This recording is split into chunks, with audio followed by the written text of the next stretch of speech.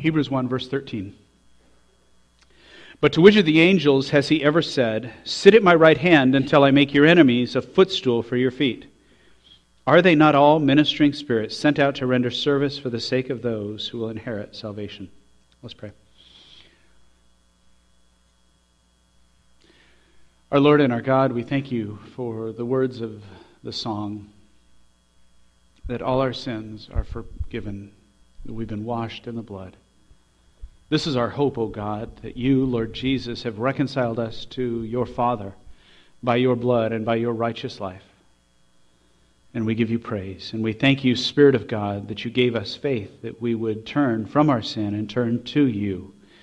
And we thank you, Father, that you have accepted us and declared us forgiven and righteous. Our triune God, we seek you and we seek your face, and we ask for your blessing upon this time of considering your word. Lord, be not silent, but speak to us, deal with our hearts, transform our lives, and grant that we may live the reality that you, Lord Jesus, are our Lord.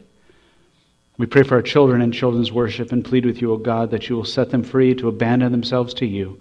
We pray that you will use the message to bring them to yourself. And would you do this, that you, Lord Jesus Christ, will receive all the glory. We ask in your name. Amen. I want to ask a question to start out this morning and just kind of consider, what does it mean when we say Jesus is Lord? What does that mean? Is that just a statement in which we're declaring what his title is? Kind of like we might say that Vince is pastor of Providence, right? Not to equate the two, but recognizing that it's just a title, right? And that could be just a title of God. And it is true, right? Jesus is Lord. There's no question about that. Whether or not we have bowed the knee to him or not, he's still Lord. And so there is that declaration. But is that all there is? Is it an honorific title? Kind of like one you might use for Dr. Taylor Swift, which if you were watching the news this last week, you'd recognize is a valid title because she was given an honorary doctorate from New York University this last week. So it's accurate that she's Dr. Taylor Swift, but it's really just an honor, right? We recognize that.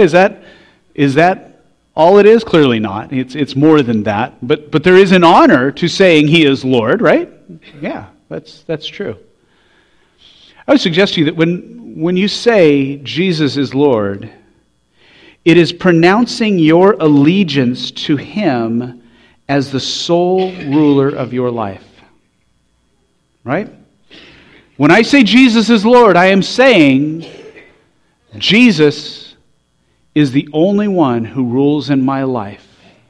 As we might, say the Pledge of Allegiance to the flag, we would be pledging allegiance to the Lord Jesus Christ as the supreme ruler of all of my life. He's the one that is in charge and guides me.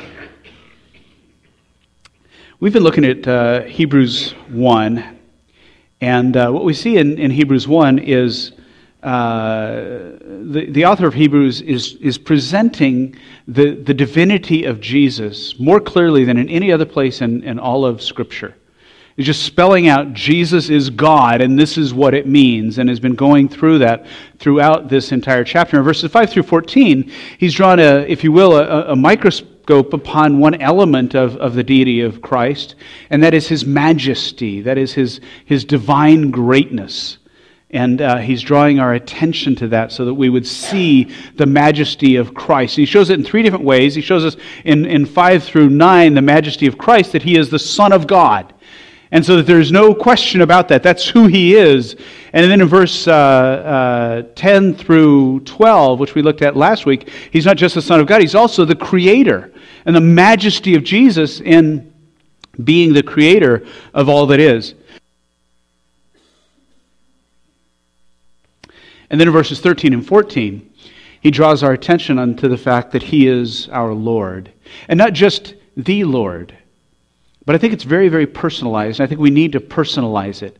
That we're not just saying that this is a title that he has. It's not an honorific element, but it's a declaration that it is my personal relationship with him in which he is my Lord. And I want us to meditate on that this morning, and there are a couple different implications of that I want us to consider, that if Jesus is our Lord, I think there are two truths that ought to affect our lives, and a way in which that ought to affect our lives. And the first is that if He is Lord, then we need to honor our King. To honor our King. Look at verse 13. But to which of the angels has He ever said, "Sit at my right hand until I make your enemies a footstool for your feet"?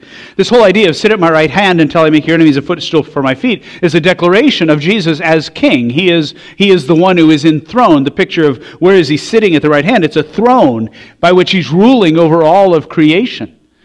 And so this is the imagery that the writer has used, who's actually quoting a psalm at that point, to remind us of the status that Jesus has. The challenge that we have in understanding this passage in our context is, as Americans, we don't really like kings, right? That is a significant part of our existence as a nation, is the fact that we don't like the idea of royalty. Matter of fact, at the time of the American Revolution, that was a prominent theme in the writings and discussions that were taking place among Americans, was the idea that what makes us think that one individual, simply because they have certain parents, that person is qualified and capable of leading others, and others should be their subjects. It made no sense to the founding fathers of our nation. As a matter of fact, there was the pamphlet that was at that time very popular. It was incredibly influential, was Common Sense by Thomas Paine. And that's a part of what he dealt with, was the whole idea of a hereditary monarchy, that it didn't make any sense. And he writes about it in this way. He says, "But there is another and greater distinction for which no truly natural or religious reason can be assigned, and that is the distinction of men into kings and subjects. Male and female are the distinctions of nature. Good and bad are the distinctions of heaven. But how a race of men came into the world so exalted above the rest and distinguished like some new species is worth inquiring into, and whether they are the means of happiness or of misery to mankind." And that's what he proceeds to do in Common Sense, particularly that second section, in beginning to consider, how would we ever come up with this idea? And this is our culture. This is the air that we breathe. I mean, it seems like one of the first lessons that we learn as a child is kings are bad, right? We learn things like democracy. Democracy's right. People need to vote. And we learn the idea of the majority rules. And we understand that. And that becomes just the way that we look at life. And so then to think of Jesus as king, if we're honest, it doesn't always sit well.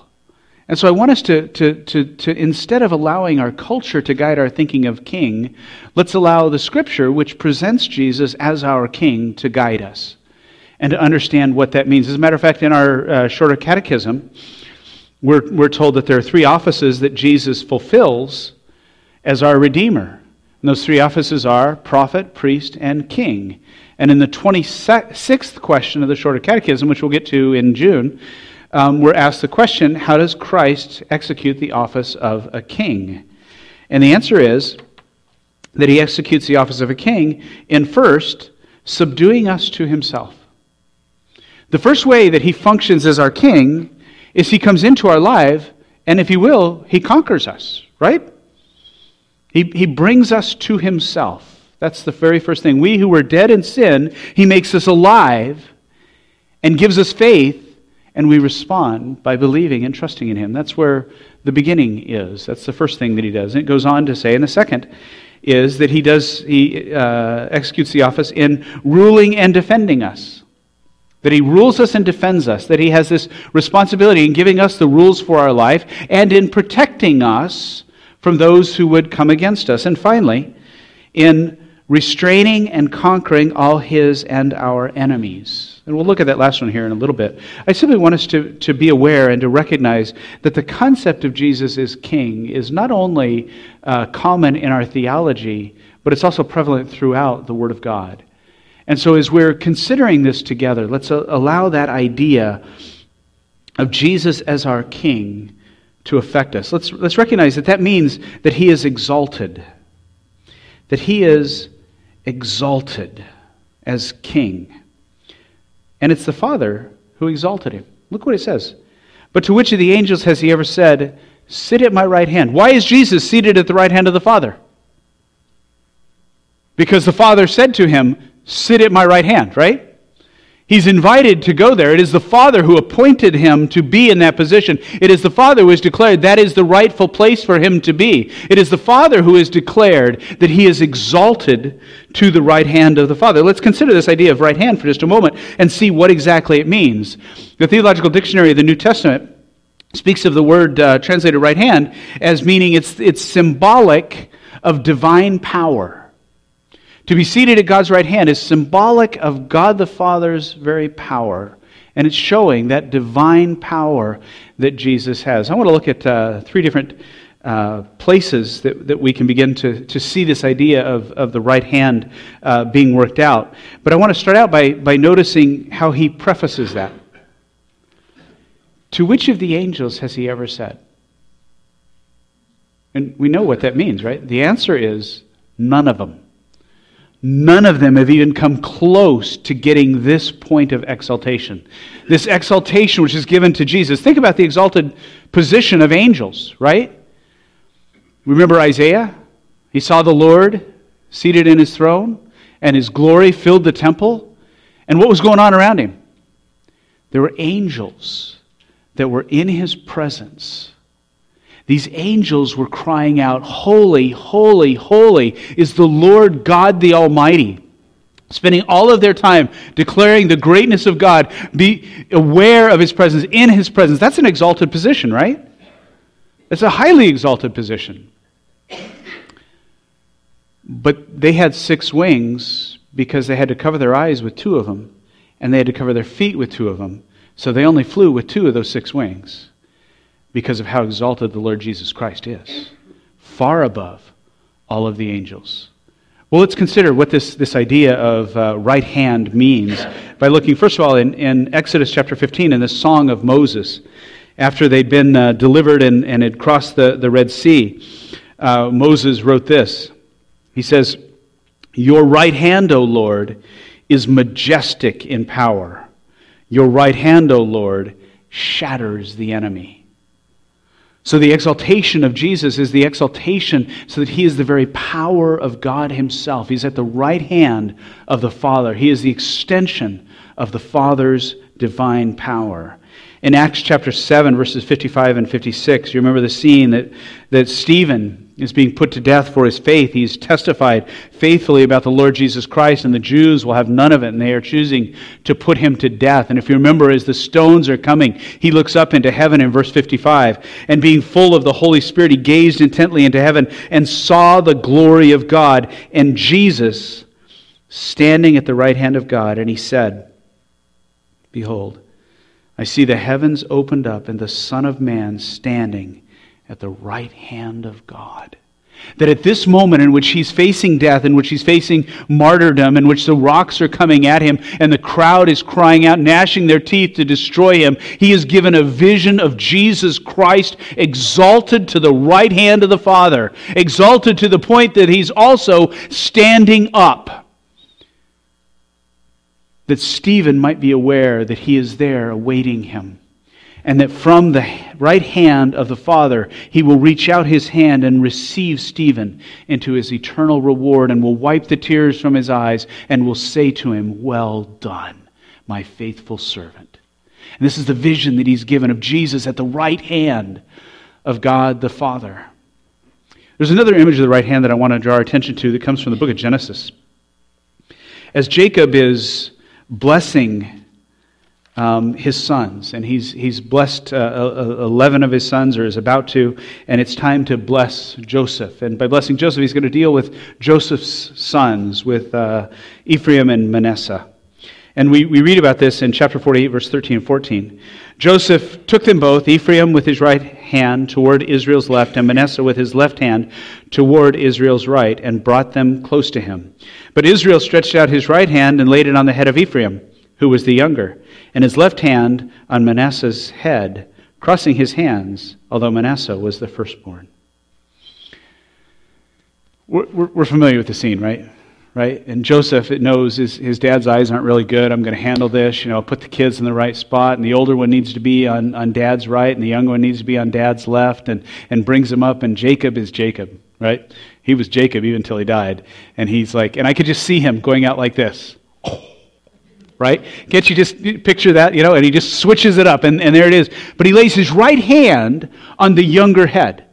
And Joseph says, no, Dad, it's this way. This is the older one. You need to put the hand of blessing. You need to put the hand of honor upon this one. And he says, I know what I'm doing.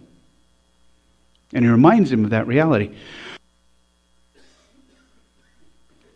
Sorry about that tickle. He understood that the right hand is the hand of honor and the hand from which blessing is bestowed. And he recognized that, and the Lord Jesus Christ is on the right hand of the Father as the one who bestows honor and the one who bestows blessing. And he's exalted to that position as he's been seated at the right hand of the Father.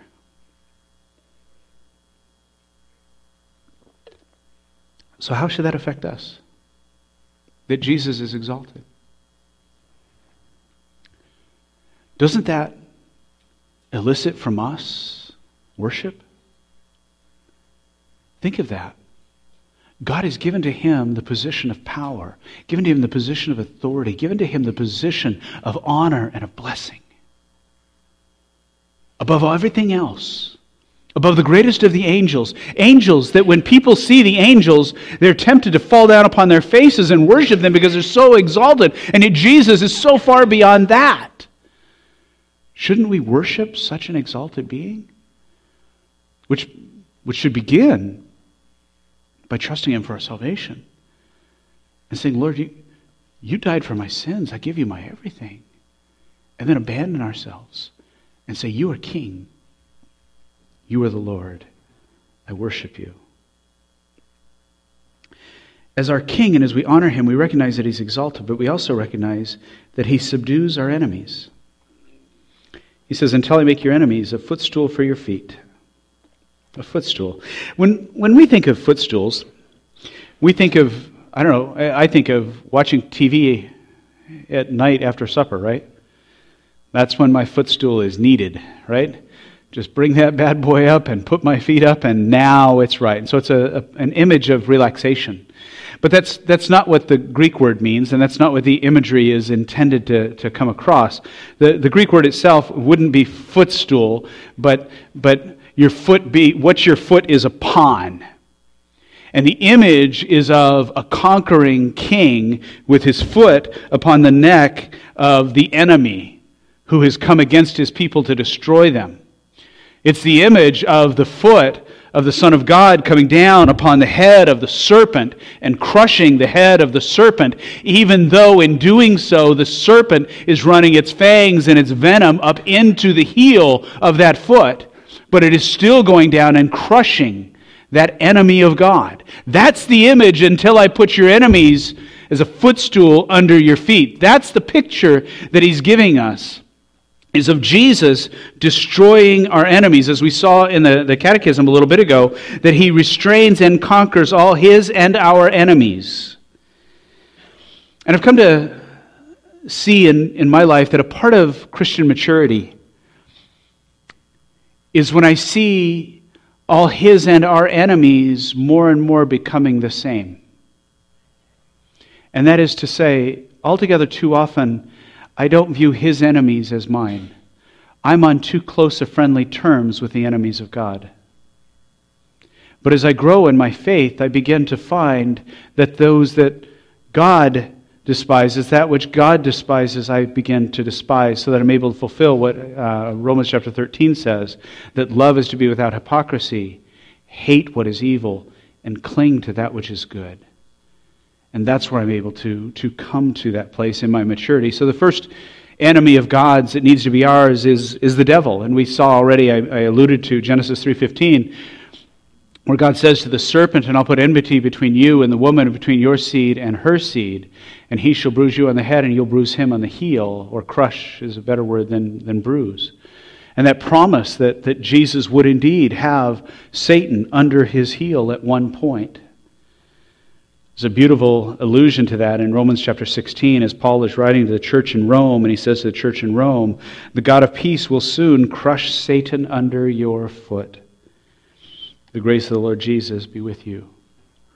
You see what he's saying is he's showing us exactly what it means to be the body of Christ, that it is our foot which will also crush the head of the serpent. We as the church of God are able to see that and to receive a little bit of that exaltation that Jesus has. And that great hope that can be ours, the confidence that the devil will not win. That God is determined that victory belongs to Jesus, which is why he can be seated at the right hand as king, knowing that he will conquer our enemy, the devil. He will also conquer our enemy, which is sin. We all struggle with sin. We all have different temptations that come at us and we find ourselves wrestling with throughout our lives. And we have at different times greater success in our battle against them, right? This is our human experience. But I think that sometimes we can build a pessimism that robs us of victory over those temptations. A pessimism that can prevent us from seeing success over our sin. You see, he promises that he will make all of his enemies a footstool for his feet. Are our sins enemies of Jesus Christ? Absolutely. We just don't view it that way, do we? We get tricked into thinking that our sins are pleasures. How often do we describe our sins in just that way? And so I've got to give up this pleasure. What's a pleasure of something that mocks my Lord and my Savior? I have to view it with different eyes and realize this may be disguised as an angel of light, but it's a demonic emissary to rob me of my soul and of the life and the joy that I may have in relationship with my Savior. And to begin to see sin in that way helps me out. But the other times I can begin to think that I can't win, right? I can be afraid that the sin is actually going to conquer me, that it's going to be too strong for me, that I have to give in. Last week we had a congregational meeting and we talked about the state of the PCA. And we talked a little bit about the issue of what's called side B homosexuality, in which the idea is that a Christian can be identified as gay and still be just fine in their Christian life. That is, that they can be identified, and this doesn't just apply there, it applies all over the place, that I can identify with my sin, that my sin somehow defines who I am, and I can allow the sin to define who I am and still be walking with Christ. And what we see here is that's just impossible. But as long as I think that, that I can never have this victory over my sin, as I think that I am identified by this sin, what happens to me is I'm always going to give in to it.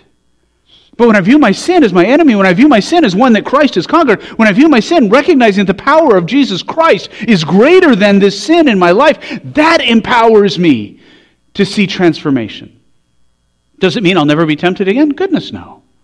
Goodness no. But when that temptation comes, I now have a platform from which to battle it. And it's a platform of knowing that Jesus is seated at the right hand of the Father until all of his enemies are made a footstool under his feet. And that gives me the comfort and the hope that I can face that at that moment. So knowing that he subdues my enemies allows me then to say, and I'm going to submit to him who is my king and his rule over all the enemies. Honor your king. This is the first step of Jesus is Lord, is your Lord, is honor your king. And the second implication is that I learn to delight in his love. Look at verse 14. Are they not all ministering spirits sent out to render service for the sake of those who will inherit salvation? Angels. When I think about angels, my first picture of them is mighty warriors with flaming swords. Right? That's just where I go. I think of Sodom and Gomorrah, right? And I think, yeah, that was the angels, right? Right? They spoke a word and made everybody blind. Power. Yeah. And I think about that. And I think about them as being active, that he takes Lot and his family out, and they bring the fire and the brimstone. And I think of them in their power. I think of them with David. And David sinned by numbering the people. And a single angel came in and wiped out 70,000 people in a day. That's what I think of when I think about angels as warriors and instruments of God's wrath. But there are different times in which I need to shift my perspective. And I think angels is one of those, that I need to look at them in a different light. Because I think that they're presented somewhat differently when I look at verse 14 than that of the warrior and instruments of wrath. And this happens at different times where we need a different perspective. In seminary, I preached a sermon one time in our preaching class, and Dr. Henry Kroppendam was the professor there. And as most of you know, Dr. K is one of my favorite people in the world. I just love him. And a part of it goes back to his critique of my sermon. It's a sermon I'd preached probably about 10 times before, so I knew it well, and I knew I was killing it. I mean, it was good. Let me tell you, it was really good. I was rolling. I was preaching this just so powerfully, and I'll never forget the critique he gave, because it demanded of me that I grow up. Because he said, my perspective on the passage was that of an infant, not of a mature believer. And he opened it up differently to me. Let me show you the passage I'm talking about. It's in Joel chapter 2.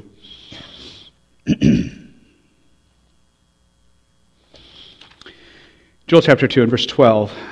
Yet even now, declares the Lord, return to me with all your heart, with weeping, with fasting, weeping, mourning, and rend your heart and not your garments. Now that's really where I focused, okay? That's where I landed on. I said, okay, we're going to talk about what this means, this weeping and this tearing your heart and not your garment, and spent a lot of time on that. I was certain I was going all Jonathan Edwards, right? I was shocked that people weren't weeping, but nonetheless, and that's where I was. And I got done, and Dr. Kroppendam said, do you see you missed the whole point?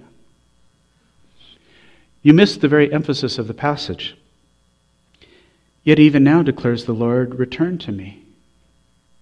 The point of the passage is this tender invitation of your Savior saying, it's still possible. It's still here. Repentance is possible. There's a chance for you to be reconciled to me. Come now, even now. And it gave me not the commanding judge ready to throw lightning bolts from heaven, but the pleading Savior inviting me to come. And it's proven by his description of God, for he is gracious and compassionate, slow to anger, and abounding in loving kindness. And as an infant, I had totally missed that. And Dr. Kroppendam invited me to come into maturity and to see in this something different. The same is true in my perspective on angels. That they're not instruments of God's wrath sent to destroy those in rebellion, but they're ministering spirits sent for us who are to inherit eternal life. To shift our perspective and to see in angels the love of God manifest. I want to look at 4 different usages, 4 different times in the book of Acts in which people come in contact with angels. And we're going to take a little bit of time, and we're not going to rush through this, because I want us to allow these 4 instances to instruct us as we think about angels. The first is in chapter 8 and verse 26. The instance is, remember that there's Philip, and the angel comes to Philip. But an angel of the Lord spoke to Philip, saying, get up and go south to the road that descends from Jerusalem to Gaza. This is a desert road.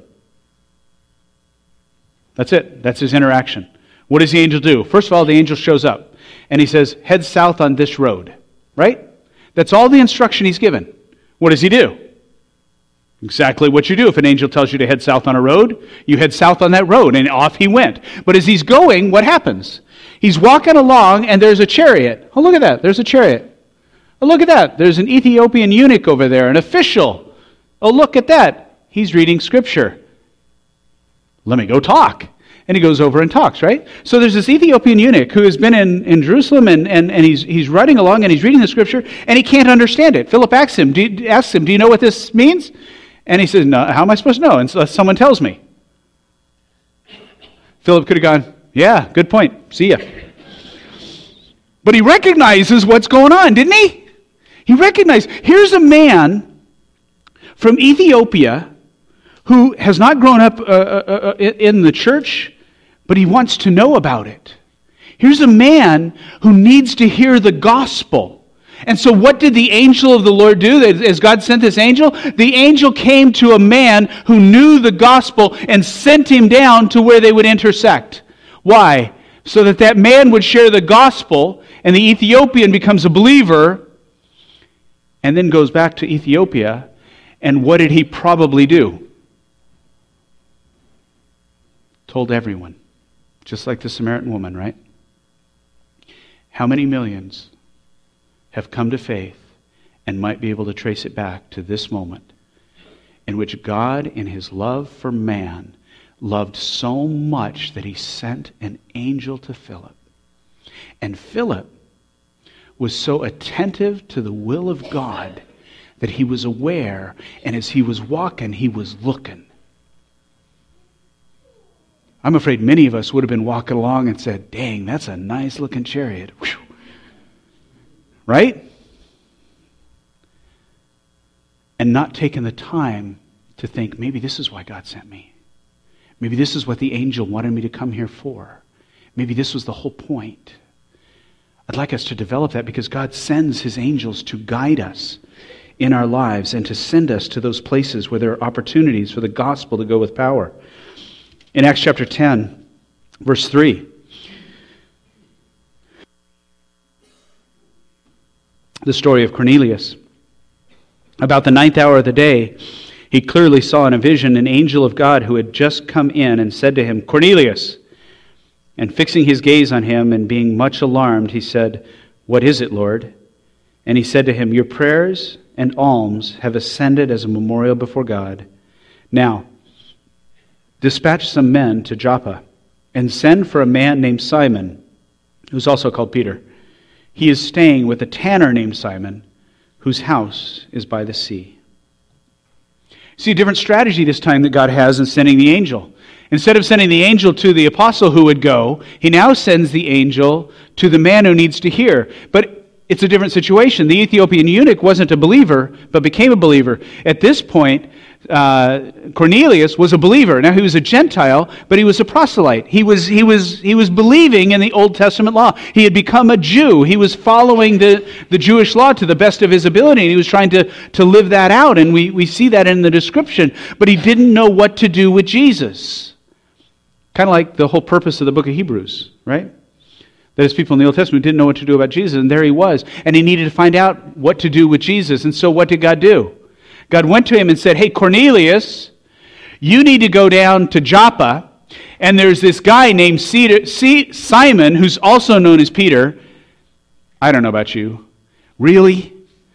I have a suspicion if you had said, you need to go see Peter, that would have been sufficient, right? But that's not what the angel says. He says, if you'll find this guy named Simon, who's also called Peter. Oh, by the way, he's staying with Simon, who's a tanner, and he's got a place over by the sea. It's like, here's his address, right? I want you to go there. Send your people there.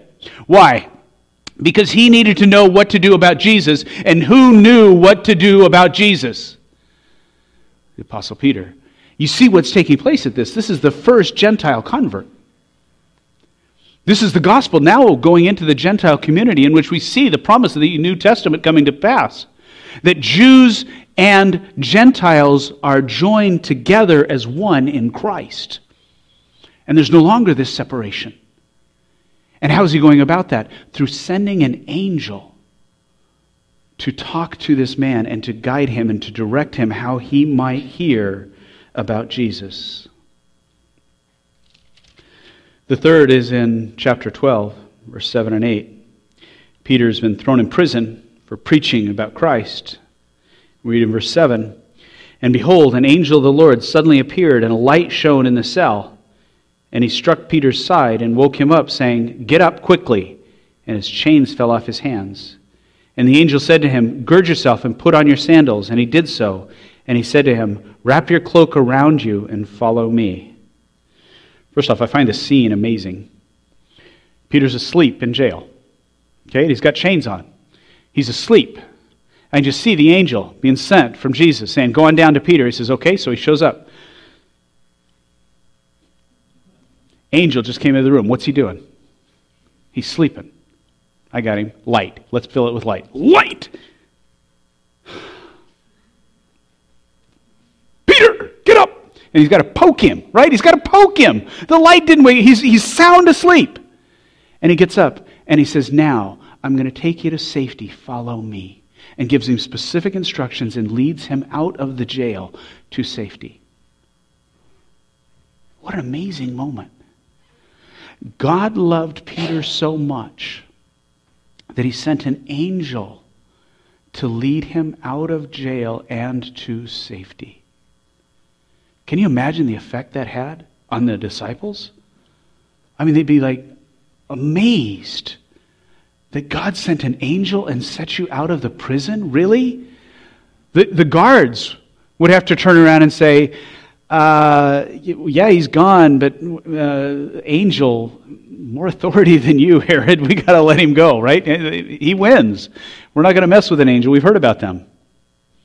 Right? And so there it is. And the impact that this had, but also the incredible encouragement and the knowledge. Is it conceivable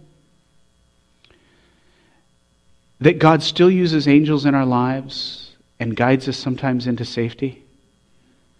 Some of you who are older like me might remember a song by Amy Grant from the 80s, Angels Watching Over Me, right? And at the time we thought, oh, that's all cutesy and kind of nice, and yeah. But what if it captured a reality? That there are times that we don't even recognize that God is utilizing angels to guide our decisions and to guide the circumstances of our lives. And in so doing is actually protecting us because it's not time yet. It's not time. It's conceivable. It's reasonable. There's examples of it in Scripture.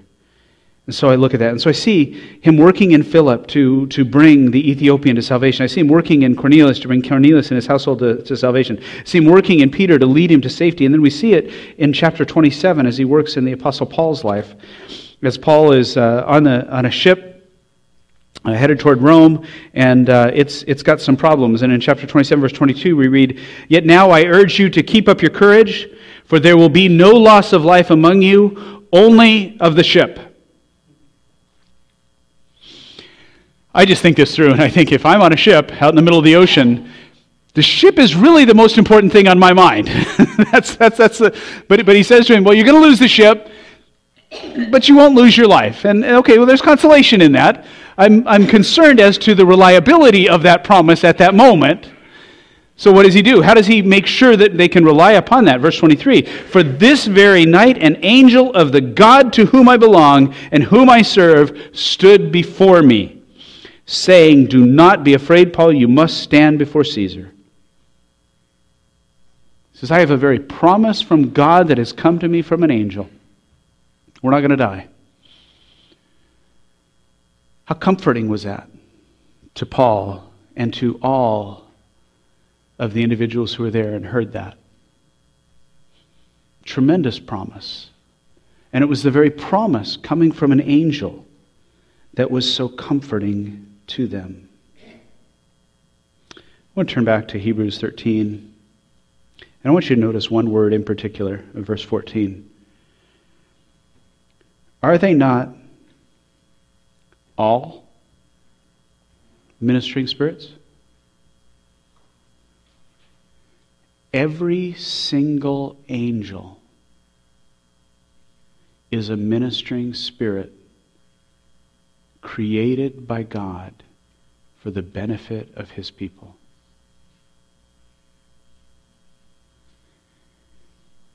He made them.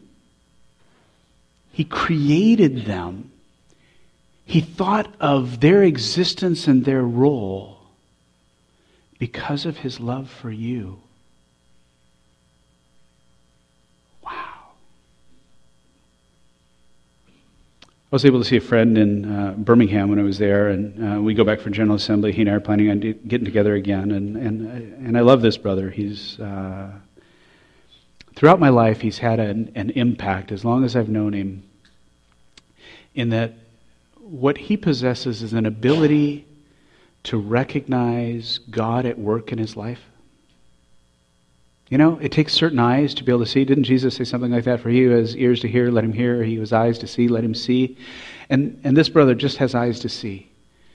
And he's always sensitive to what God is doing. And he's looking at each situation. And he knows God so well that he's able to anticipate and to see, oh, look at what God was doing here. And to adjust his life according to what God is doing. And it always draws him deeper in his relationship with Jesus Christ. And when I'm around him, I just long for that more and more. And it creates inside me this yearning to see God at work and to be aware of what he is doing.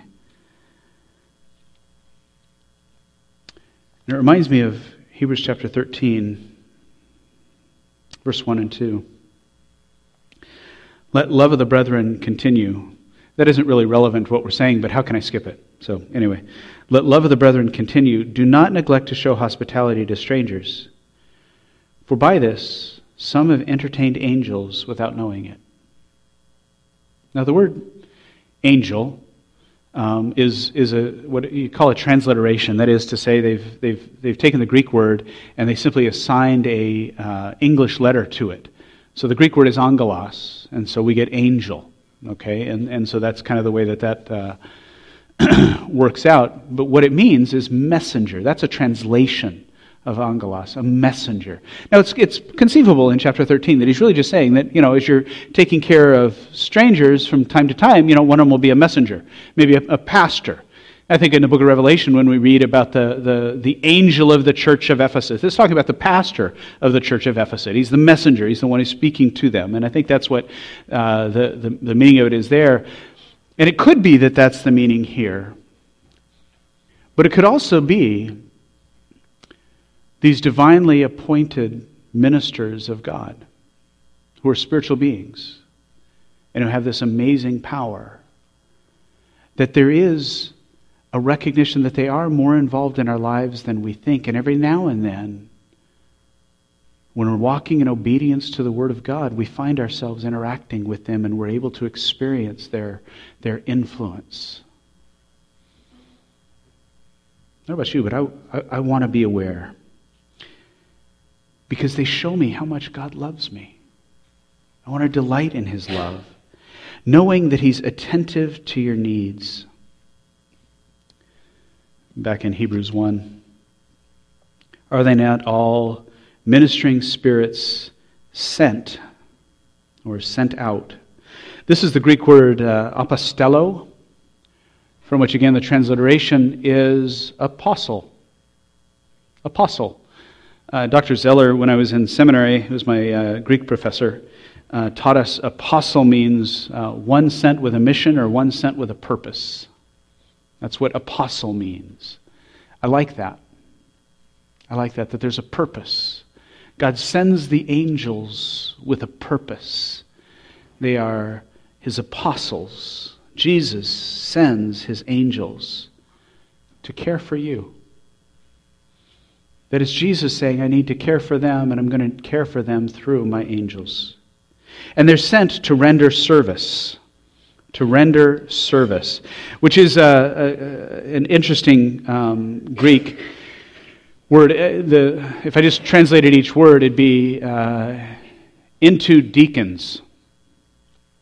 It's weird, right? But what are deacons? Deacons are service. Remember when deacons are first ordained in Acts chapter 7? That there's a situation in which the church is getting together and the Greek-speaking widows are being ignored. And so they're not getting the food that they're sharing, and possibly another way of understanding that it may not be even including in the communion service. And so they're just kind of isolated and they're left alone. And they said, well, this isn't fair. And the apostles say, you're right. And so we need someone who's going to care for your needs and who's going to care for those who are left out, who's going to care for the widows. And he establishes the office of deacons, and they elect 7, and those 7 begin to serve in that way. It's the deacons. You know what your deacons do for you, right? They care for the needs of this flock in ways that most of the time we don't even notice, right? They're keeping things running so smoothly and making sure that everything's taken care of, all of the things that we wouldn't normally notice, but they're doing it, why? Out of care for you. And if you will, the angels are the deacons, right? Who cares for the deacons to enable the deacons to care for us? It's the angels. So there's another way, and deacons, you'll appreciate that our deacons are angels in our midst, that they begin to serve in that same way. What are they doing? They're rendering service to us. That the angels are doing the same thing, that they're rendering service to you who are to inherit eternal life. You see, God knows what you need.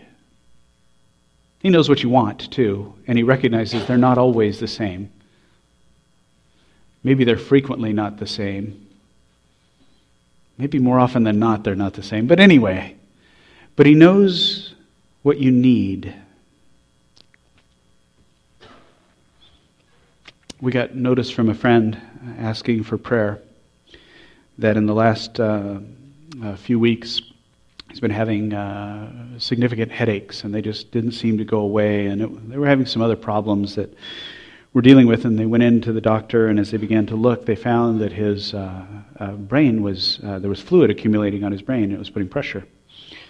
And this was creating some problems, obviously, and they needed to do a CAT scan with contrast, but in order to do the CAT scan with contrast, they need the contrast fluid, but there is none. And all of it's made in Shanghai. Shanghai is on lockdown because of COVID. And so they're hoping that's going to open up this week, and then in the next few weeks there'll be some contrast that'll come here. He's very high on a list, so he's supposed to get it soon so that they can do the test to see how bad it is, whether it's from an infection or if there's a mass. They just don't even know. So they don't know what to do. And so they're watching, in case the symptoms get worse. And if you think of it, you can pray for my friend, and we are. And yet, my conversation with my friend, I was just taken. He said, well, yeah, God wanted to get my attention. And I'm thinking, yeah, I'd be asking for a stubbed toe or something, right? That'd be a little easier. And he agreed, that would be better. But maybe this is actually what he needed, so that he might trust God. And he became very specific. And I now see this is action I need to take. This is an area where I need to trust God more fully.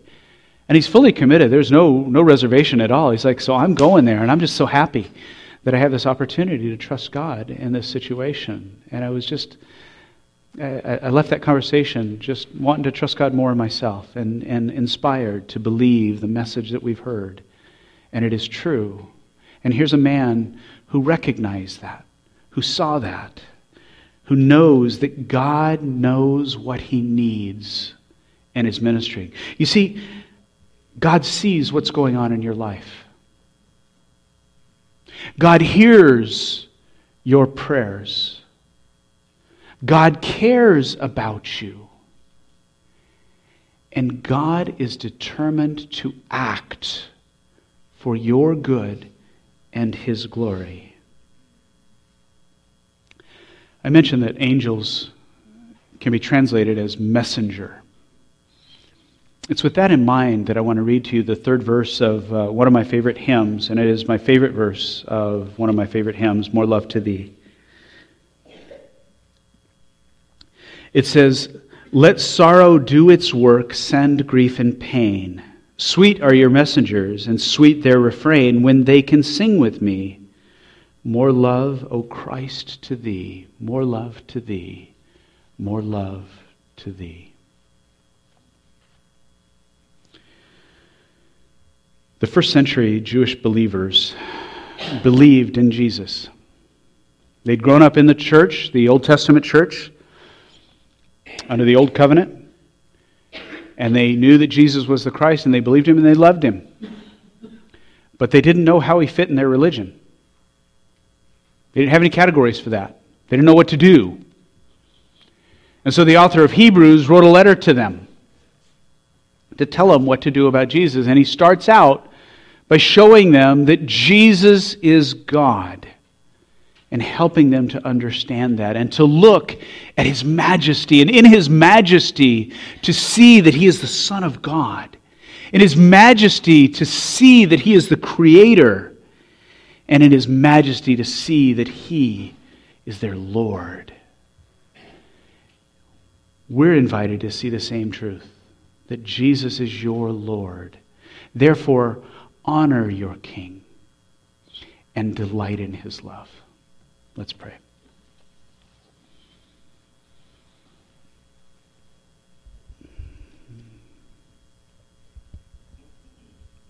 Our Father, I pray for us as your people that you will expand our vision of Jesus.